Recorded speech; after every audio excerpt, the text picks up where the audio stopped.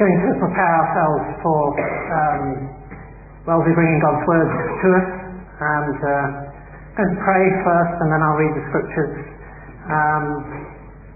Looking in Ephesians, I was thinking, preparing for prayer, the wonderful prayer of Paul in Ephesians, and so thought, well, actually, it's quite difficult to improve upon Paul, but so a prayer based on what Paul was praying for the Ephesians. So let's pray together. We praise you, God, the Father of our Lord Jesus Christ, because you have blessed us with every spiritual blessing in the heavenly realms through our relationship with Jesus. We praise you for the glorious grace you have poured out on us who belong to Jesus.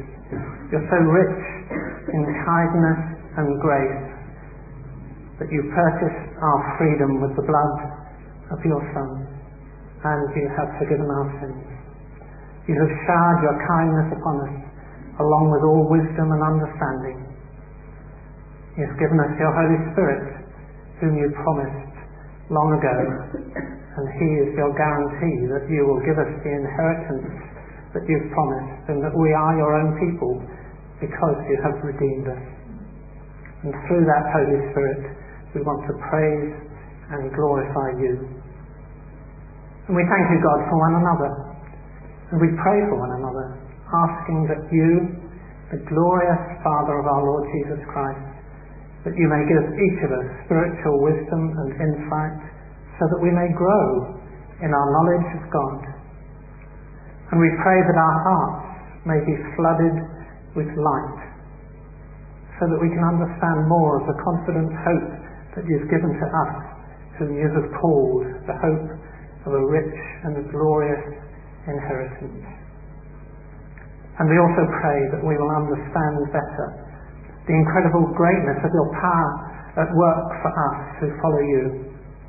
And that is the same mighty power that raised Jesus Christ from the dead and seated him in the place of honour at your right hand in the heavenly realms. And now Jesus is far above any ruler or authority or power or leader or anything else, not only in this world but also in the world to come. And you have put all things under the authority of Christ, and you've made him head over all things for the benefit of the church. And we, the church, are Christ's body, made full and complete by Christ, who fills all things everywhere with himself. And we acknowledge that it is by grace that we have been saved through faith, and this is not from ourselves. It is the gift of God, not achieved by what we have done, so that none of us can boast. For we are your workmanship, created in Christ Jesus to do good works, which you have prepared for us to do. So, Father, it is our prayer, help us to know you better, to love you better, and to serve you better, for the sake of our Lord Jesus Christ. Amen. So we come to God's Word, the Scriptures. We're going to be reading in the Gospel of Luke,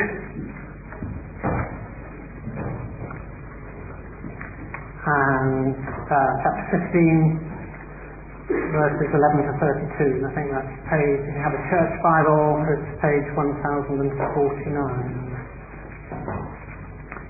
Very familiar parable. We've been doing a series in parables, as you'll be aware. Very familiar, but let's pray that God will really bring something fresh for us today. So this is Luke's Gospel, chapter 15, verse 11. Having already told the parable of the lost sheep and the parable of the lost coin, Jesus continued, "There was a man who had 2 sons. The younger one said to his father, 'Father, give me my share of the estate.' So he divided his property between them. And not long after that, the younger son got together all that he had and set off for a distant country, and there squandered his wealth in wild living. After he had spent everything, there was a severe famine in that whole country, and he began to be in need. So he went and hired himself out to a citizen of that country, who sent him to his fields to feed pigs. He longed to fill his stomach with the pods that the pigs were eating, but no one gave him anything. And when he came to his senses, he said, "How many of my father's hired servants have food to spare, and here I am starving to death. I'll set out and go back to my father and say to him, 'Father, I have sinned against heaven and against you. I am no longer worthy to be called your son. Make me like one of your hired servants.' So he got up and went to his father. But while he was still a long way off, his father saw him and was filled with compassion for him. He ran to his son, threw his arms around him and kissed him. The son said to him, 'Father, I have sinned against heaven and against you. I am no longer worthy to be called your son.' But the father said to his servants, 'Bring the best robe and put it on him. Put a ring on his finger and sandals on his feet. Bring the fattened calf and kill it. Let's have a feast and celebrate. For this son of mine was dead and is alive again. He was lost and is found.' And so they began to celebrate. Meanwhile, the older son was in the field, and when he came near the house, he heard music and dancing. So he called to one of the servants and asked him what was going on. 'Your brother has come,' he replied, 'and your father has killed the fattened calf, because he has him back safe and sound.' The older brother became angry and refused to go in. So his father went out and pleaded with him. But he answered his father, 'Look, all these years I've been slaving for you and never disobeyed your orders. Yet you never gave me even a young goat so I could celebrate with my friends. But when this son of yours, who has squandered your property with prostitutes, comes home, you kill the fattened calf for him.' 'My son,' the father said, 'you are always with me, and everything I have is yours. But we had to celebrate and be glad, because this brother of yours was dead and is alive again. He was lost and is found.'" God bless his word to us. Please take a seat. Find Bibles again. Get them open, please, at Luke chapter 15. And I'm going to pray for us again that God would help us understand something fresh from his word this morning. Let's pray. Father in heaven, thank you for an opportunity to hear from you. Thank you for the words of Jesus that we consider this morning. Thank you for his life. Thank you for his ministry. Thank you for his teaching. Thank you for his death. Thank you for his resurrection. And Father, help us to be mindful this morning that as we listen to the words that Jesus first spoke here, we're listening to the very word of God. Please guard us this morning from leaving this room unchanged. I pray that you'd help us listen to what you have to say in such a way that will bring about lasting change in our lives, will change the way we view you, maybe view ourselves, and what it looks like to relate rightly to you and live for you in your world. We pray all these things for your glory. Amen. Mid-April 2009 was marathon weekend. I went out to Berlin with a few friends to run the marathon out there in Germany, and I flew out with one of my best mates, Hoppy, from Stansted Airport. So we parked, long stay, Stansted Airport, got the shuttle to the airport Saturday morning, flew out, went straight to the expo, the exhibition centre where we registered, went found our hotel, went out, ate lots of pasta, early night, up early in the morning, ran the marathon Sunday morning, did a sightseeing Sunday afternoon, and got the late flight back Sunday evening. So here we are, we've landed at Stansted, and we're on the shuttle bus now back to Longstay's car park, Stansted, where the cars parked. But as I'm going back in the shuttle bus, I'm overcome by this feeling, and I'm sure we've all been there before, when you're just pretty certain you've forgotten something, or left something behind, or lost something. I couldn't work out what it was, so I was just checking my stuff. Obviously got my passport, I'm back in the country. Right, what do I need now? Keys, obviously, to the car, and that little ticket to get out of the car park. So I'm rummaging through my gear, found my keys, lovely, single jangle, one box tick, well done. Continue looking for that little ticket. I checked my back pocket, checked my wallet, checked my bag. In the end I found it again, into my wallet, all along. So I'm happy, so I can relax. 5 minutes back to Stansted. But when we arrive at Longstay, if you've ever parked in a Longstay, you'll know what happens next. Because you obviously leave your car in a particular zone, right? So we've entered the car park, and the bus driver starts calling out the zone. And at that moment, I've turned and looked at Hoppy. He's turned and looked at me, and we knew. Could not have a clue where we'd left our car. And if you've ever been to Stansted, it's a massive car park, right? So we thought, here's what we'll do, we'll get out of zone M, somewhere in the middle. That looks vaguely familiar, right where we were Saturday morning. So out we get, we're wandering around trying to find a car, Nissan Almera Silver, W79TAC. Remember hunting for the registration plate. No exaggeration. By the way, we landed at 10. It was now 10:30 in the car park. 12 o'clock, hour and a half later. Bear in mind we've got a marathon in the morning.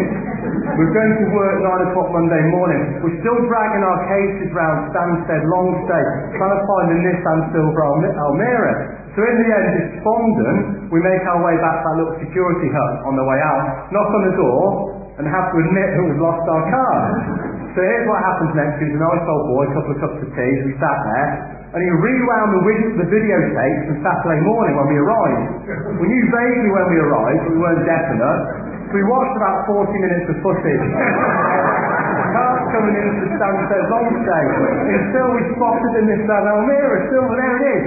And then via CCTV, they tracked us all the way to whatever zone we're in. So off we set again, it's about 12:30, 1 o'clock at this point, dragging our bag. And you know that moment, I'm not a car fan at all, but I spotted my silver Nissan Almera, and I remember leaning on the bonnet. Because if you've ever lost something, right, that's really important for whatever reason, if it's as big as a car, as small as a wedding ring, as inconvenient as a mobile phone, if you've lost something that matters to you, that moment when you find it, yeah, when you set your eyes back upon it and you go, yes, it is a lovely moment, and it's time to celebrate. When lost things get found, it's time to celebrate. Luke chapter 15 is all about lost things being found. And Jesus teaches us 3 parables all about lost things being found. In Luke chapter 15, verse 3 to 7, we hear the parable of the lost sheep. And the shepherd, we presume, who leaves his 99 and goes looking for the one who is lost. And when he finds it, he flings it on his shoulders and he heads for home celebrating. Luke chapter 15, verse 8 to 10. Jesus tells the parable of the lost coin. And this time, a woman who's lost one of her 10 coins, and she sweeps the house diligently, carefully, until she finds it. Gathers the neighbours in, and begins to celebrate. Because it is good when lost things are found. And then the passage before us today, from verse 11 onwards, Jesus tells his 3rd parable. It's the parable of 2 lost sons. Let me say that again. It's 2 lost sons. Not 1 lost son, but 2. Have a look down at verse 11, Jesus' introduction to the parable there. Jesus continues, there was a man who had 2 sons. Here's the character, a father and 2 sons, a younger son and an older son. Not 1 but 2. And as we work our way through this story, we will quite clearly see that both sons are lost. Both sons need to be found and restored back to a right relationship with their father. So if you've got an NIV Bible, you might see a little title there above verse 11. The parable of the lost son. Not helpful. Remember, the little titles aren't God's word. They've been edited at a later date by humans to try and help us. That one's not massively helpful. Because as we will clearly see, there are 2 lost sons and not 1. And both need to be found. So before we launch into the story and look at what Jesus has to teach us, I want us to reflect just for a moment on the 3 characters though. Because before we embark upon this story, we need to understand who the 3 characters represent. Remember, father, younger son, older son. And to understand who they represent, we've got to go back to Luke 15 verse 1 and 2. Because this sets the scene. In verse 1 and 2, we learn who Jesus is speaking to, who he's addressing. And there are two distinct groups of people that Jesus addressed. Let me read it to you in verse 1. Now the tax collectors and the sinners were all gathering round to hear him. If you flick it on him, it should come up on the screen here, a little table. You see the first group of people that Jesus is addressing, the tax collectors and the sinners. These are the outwardly rebellious in society. Those people who are quite obviously lost out of a relationship with God. These people are represented by the younger son in the story that we just heard. But you see in verse 2, Jesus is also addressing another group of people there in verse 2. But the Pharisees and the teachers of the law muttered, "This man welcomes sinners and eats with them." We're presented with the Pharisees who are stood there on the fringes. They're sort of there and they're listening, but they're on the fringes and they're grumbling and they're muttering and they're saying, "What is this man Jesus doing welcoming sinners?" These are people who think they're okay. They think they're alright. They think they're sorted with God. But they're not. They're just as lost as the younger son. The Pharisees and the teachers of the law are represented by the older son in the parable today. And both sons, both groups of people are lost and need to be restored to a right relationship with God.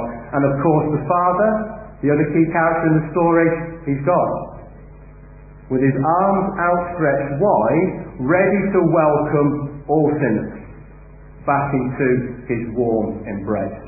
So there's the characters, and all we're going to do as we work through the story is stop and pause and reflect on each of these three characters. And we're going to start with the younger son, because the younger son is the one who gets most airtime in the first part of the story. And we're introduced to him in verse 11.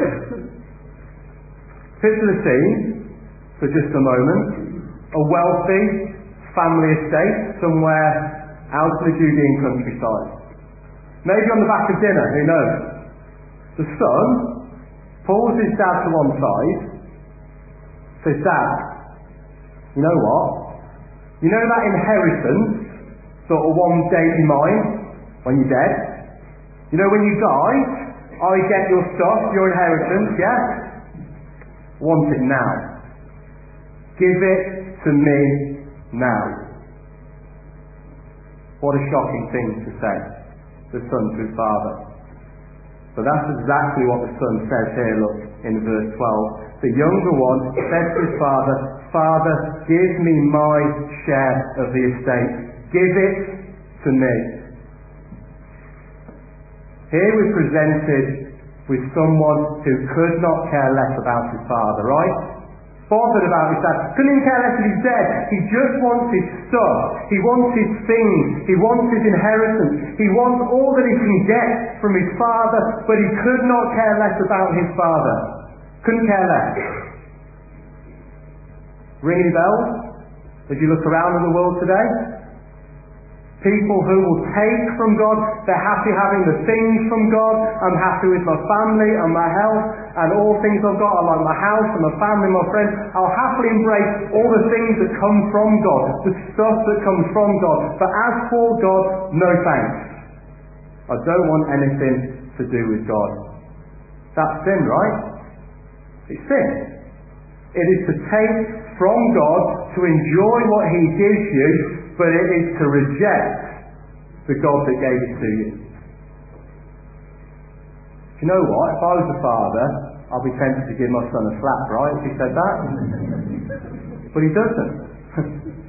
The father still gives. In verses 12 and 13. The father still gives it to his son. And so the son gathers up all he has. He liquidates his shares in inheritance. Obviously he's given a portion of land. He sells that off. And now he's got a big bag of hard currency. A bag of gold coins in his back pocket. "Dad, see you later." Not bothered at all. Off he goes. Off he goes to a distant land and he squanders everything. He wastes the lot. Everything he received from the father, he wastes it all. And you know what? For a time it's okay for him. He's quite happy when he's spending his money. But all of a sudden, in verse 14, the circumstances of life change, right? After he spent everything, there was a severe famine in the whole country, and he began to be in need. Here's a guy who is now in need. Was his lifestyle immoral as well as wasteful? Probably.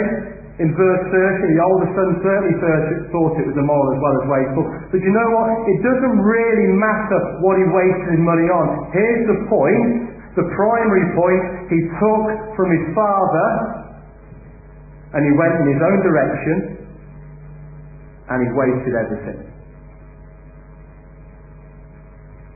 And now he's in the pit of life.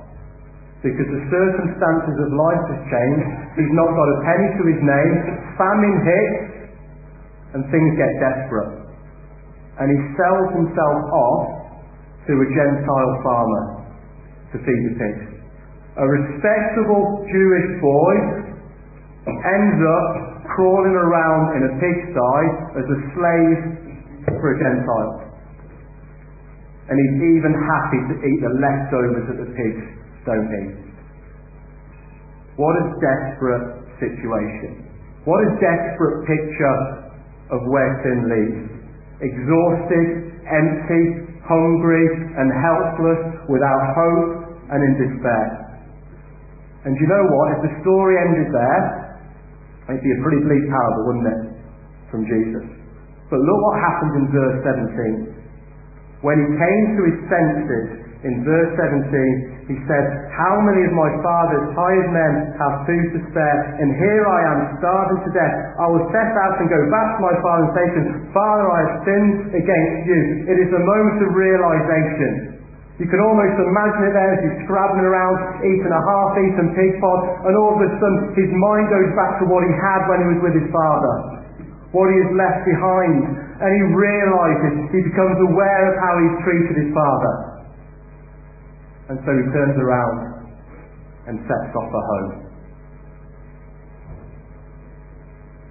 In Christian terminology, it's his moment of conviction, right? Almost the first stage to becoming a Christian. Being aware of how he has treated his father, how he has shamefully rejected his father back home and gone off and done his own thing. I remember my moment of realisation when I became a Christian. You might do yourself, maybe it was a drawn out period. But I remember my moment when, like the younger son here, I came to my senses and became aware of how I treated my father in heaven shamefully. I was in the Lion Yard car park in Cambridge. I went to an outreach meal with my friend from Loughborough University, who was a Christian, involved in Christians in sport, and he invited me to a little meal in Cambridge. I remember driving over to Cambridge, I went for a meal in Wetherspoons in Cambridge, went back to the Lion Yard car park, and my mate Gaz said, "Can I pray for you?" "Alright, you want to?" And Gaz prayed for me in the car park. And I remember it vividly. As I set off for home, I had a 3-hour journey home from Cambridge to Warwick. And for those who know me, I'm not an emotional man, but I cried for 2 out of the 3 hours home. Because I was overwhelmed. I came to my senses. I realised. I became aware of how shamefully I treated my father. And I could remember all the way home going to God and just saying, "God, I'm sorry. I'm sorry. I'm sorry. I'm sorry how I've treated you." All the way home to Warwick. It's exactly the same as the younger son in the story, right? He sets out for home and he's reciting his "please forgive me" speech on the way. Not quite sure how his father's going to react when he gets home. No wonder Charles Dickens called this the greatest short story ever written. Because in it we see two of the great biblical truths. Sin and repentance, visualised, displayed so boldly and brilliantly for us in the person of his son. Sin is to take. It is to take from God, and it is to run from God without regard for God, and to waste all that God has given you, and to be apart from God. To repent simply is to turn around. Moments of realisation, to recognise how we have treated our God, and like the younger son in the pigsty, to turn around, a full 180, and to go back to God, our Father, and say, "Sorry. I'm sorry, I'm sorry, I'm sorry how I've treated you." Before we move on, I've got to ask you two questions on the back of looking at the younger son. Number one, have you come to your moment of realisation? Have you recognised how shamefully we have all treated our Father God? You may not be in a physical pit right now. Sin doesn't take you there straight away, but it will ultimately. Have you come to that moment of realisation of how you treated God? And number two, have you turned around? Or maybe even will you turn around, if that's you right now, and come back to God and say, God, I'm sorry for the way that I've treated you. In the younger son, we see a quite brilliant picture of sin and repentance. But now we turn our attention to the Father. Because in the Father, who we're reminded represents God in this passage, we're given a wonderful picture of grace and forgiveness. Maybe one of the most moving pictures in the whole of Scripture. Have a look down at verse 20. So he got up and went to his father. The younger son is now on his way home.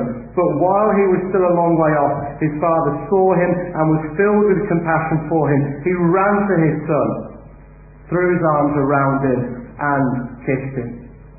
Can you imagine the younger son as he trudges home? How's the father going to react? What's he going to say? I know I've treated him badly. But you know what? Before he's even through the back gate and up the garden path, Daddy is on the roof looking out. It is no accidental sighting. The father is looking out for his wayward child. And he sprints down the stairs and he tucks his cloak into his belt, which would have been a dishonourable thing for a dad to do at that time. And he smashes through his front door or back door and he's down the garden path and he envelops his son. And he showers him with kisses. It is a picture, a wonderful picture is in our grace and forgiveness. Here is a boy who deserves nothing. Not one thing from his father. But he gets everything. That's grace, isn't it? He deserves nothing from his father, but he gets everything. Sheer, unmerited, undeserved, unwarranted favour and goodness poured out upon someone who deserves nothing of the sort. This is a story of grace upon grace upon grace. Because you feel what happens to the younger son's please forgive me speech? See there in verse 21? Have a little look down, compare it to what he was planning to say in verse 19 and 20. Do you see what he doesn't get a chance to say? Make me like one of your hired men. He can't even get it in, because before he finishes his speech, his father envelops him. What's the point? The father doesn't want him back as a hired hand or a servant. He wants him back as a son. And so before you know it, the father clicks his fingers and the servants sprint in every direction. One comes back with a family robe and puts it on his son. One comes back with a new pair of sandals. One comes back with a family signet ring and slips it on his finger. And the other one sprints off to kill the fattened calf. Because the celebration is about to begin, right? A dead son is now alive. A lost son is now found. He's back. And there is nothing that you can do but celebrate when lost people come home. Look at verse 31. My son, the father said, you're always everything I have is yours, but we had to celebrate. Do you see the father? We had to celebrate. I could do nothing but celebrate because the lost has returned home. It's the theme, isn't it, that cuts through all three parables. Lost things get found and the party of all parties begins. So I don't know whether if you've ever read the parable of the lost coin and thought, that's a little bit over the top, is it not, that celebration? Here's a woman who had 10 coins, she loses one, she finds it, and she invites her entire street round to celebrate. Imagine doing that. Imagine losing your mobile phone and being so thrilled that you go door knocking on every single house in your street. Bring them all around and say, guys, we've got some brilliant notes. I found my phone. It's a bit over the top, isn't it? But here's the point. Jesus isn't talking about sheep. He's not talking about coins. He's talking about people. Lost People out of relationship with God. People who are wandering away to a hopeless, helpless eternity without Christ. And He is calling them home. And when they come home, there is nothing that you can do but celebrate. Even the angels in heaven are rejoicing in the party when lost people come back to God. It is a wonderful thing when lost people get found, because the Father awaits with arms of grace and forgiveness, waiting for people to come back. Before we move on and finish with the older son, I want us to pause for just a moment, because as we understand something of the Father in this story, so we understand something of God, right? The Father represents God. I've written down 4 things. There's loads more to understand about God. But as we understand the Father, so we understand something of the heart of God for the people of this world. Here's what I put down on my sheet. Number 1, He's on the lookout. God wants lost people to come back. He is looking out for lost people. In fact, when we come to the older son, you see the father go outside and plead with him that he come back in. The Father wants people to come back for Himself. He wants lost people to return to where they should be in a right relationship with Him. Number 2, I'll put down on my sheet, He comes to meet us. God doesn't wait for us to come to meet Him. He comes to meet us, sprinting down the garden path, enveloping His Son. And remember where this Son's been? He's been grovelling around in a pigsty for the last 3 months. God meets us in all our filth, all our sin, all our dirt, all our hypocrisy, all of it. He doesn't wait for us to get cleaned up before He embraces us. He embraces us just as we are in all our filth and all our sin. And of course the picture of the Father, arms outstretched to welcome and embrace lost people. 8 chapters after Jesus told this parable, He stretched His own arms out. Just like the Father, but this time they were nailed to a cross. And it was at the cross where the Lord Jesus said, you can be forgiven. Come to me and find forgiveness in my death in your place on the cross. Jesus meets us where we're at. Thirdly, He showers us with grace. He doesn't just accept us back begrudgingly, but He showers us with grace upon grace upon grace. He doesn't just welcome us back as a hired hand, but He bestows upon His people the riches of sonship. We get to share in all that is Christ. We are co-heirs with Him of the inheritance that is now ours because of the work of Jesus on our behalf on the cross. And the 4th one I wrote down is, He throws a decent party. When God throws a decent party, you want to be there. The younger son is a brilliant picture of sin and repentance.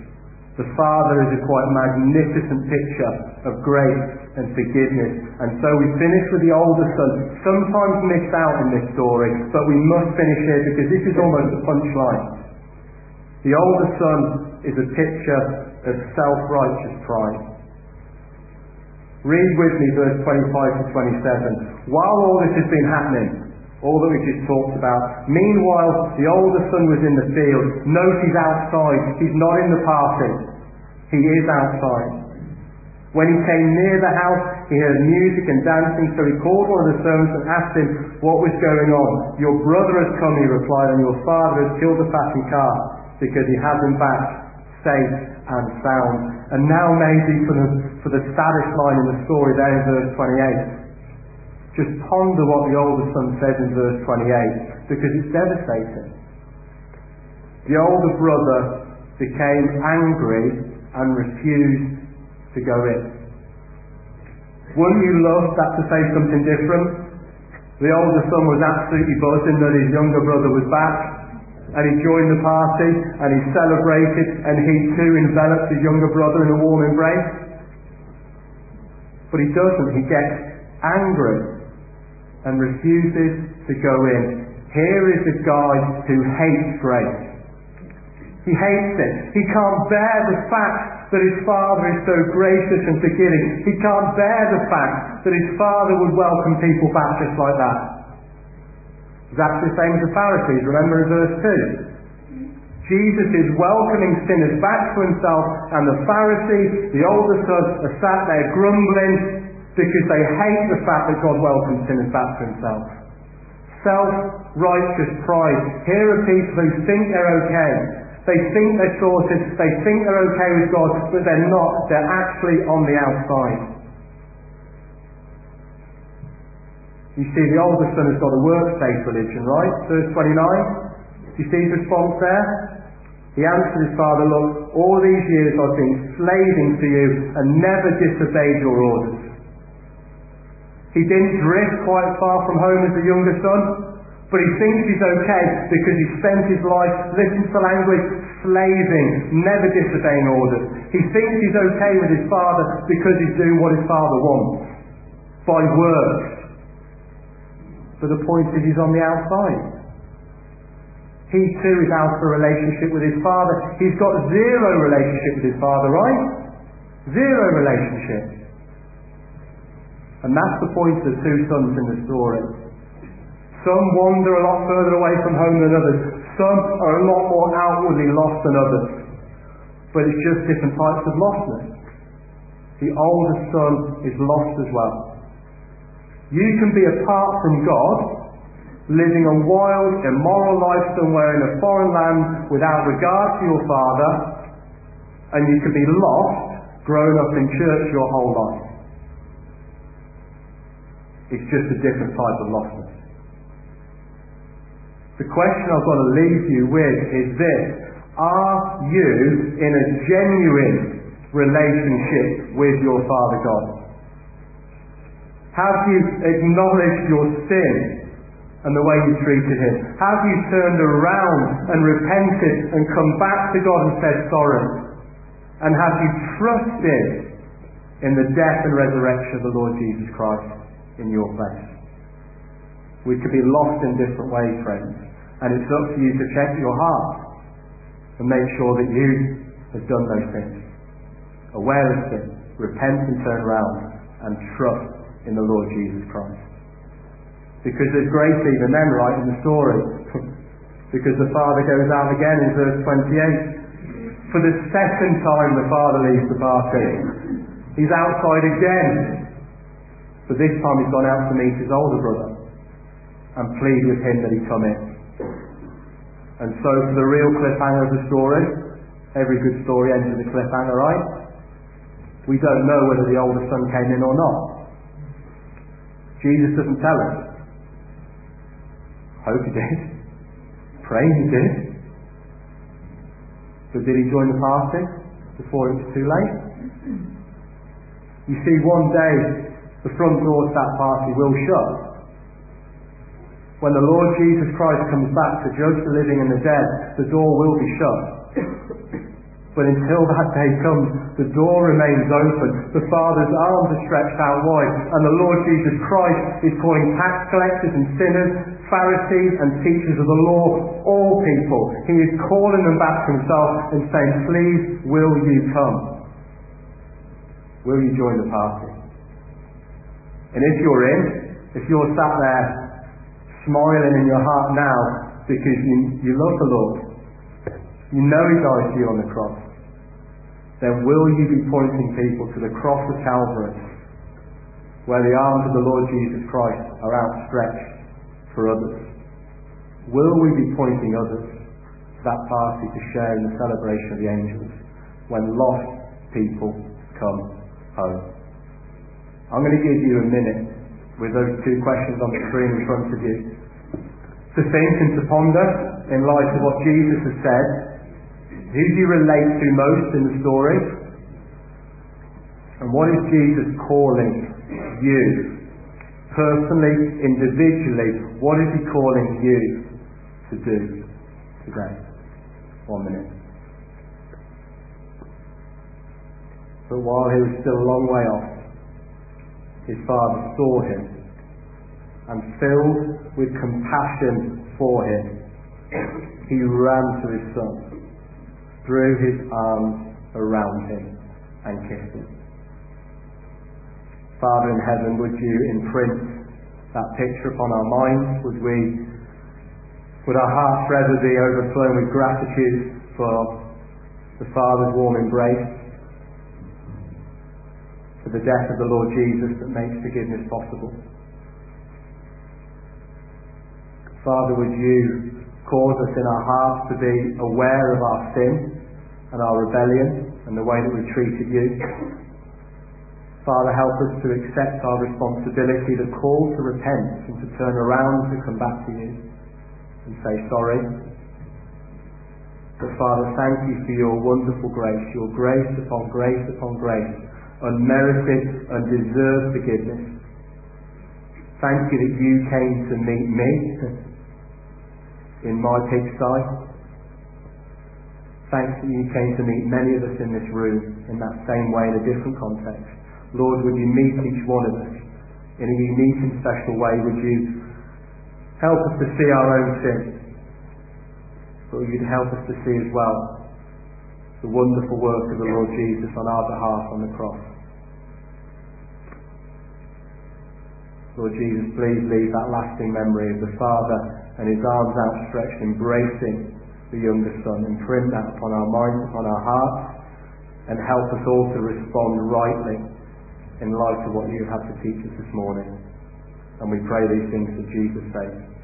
Amen.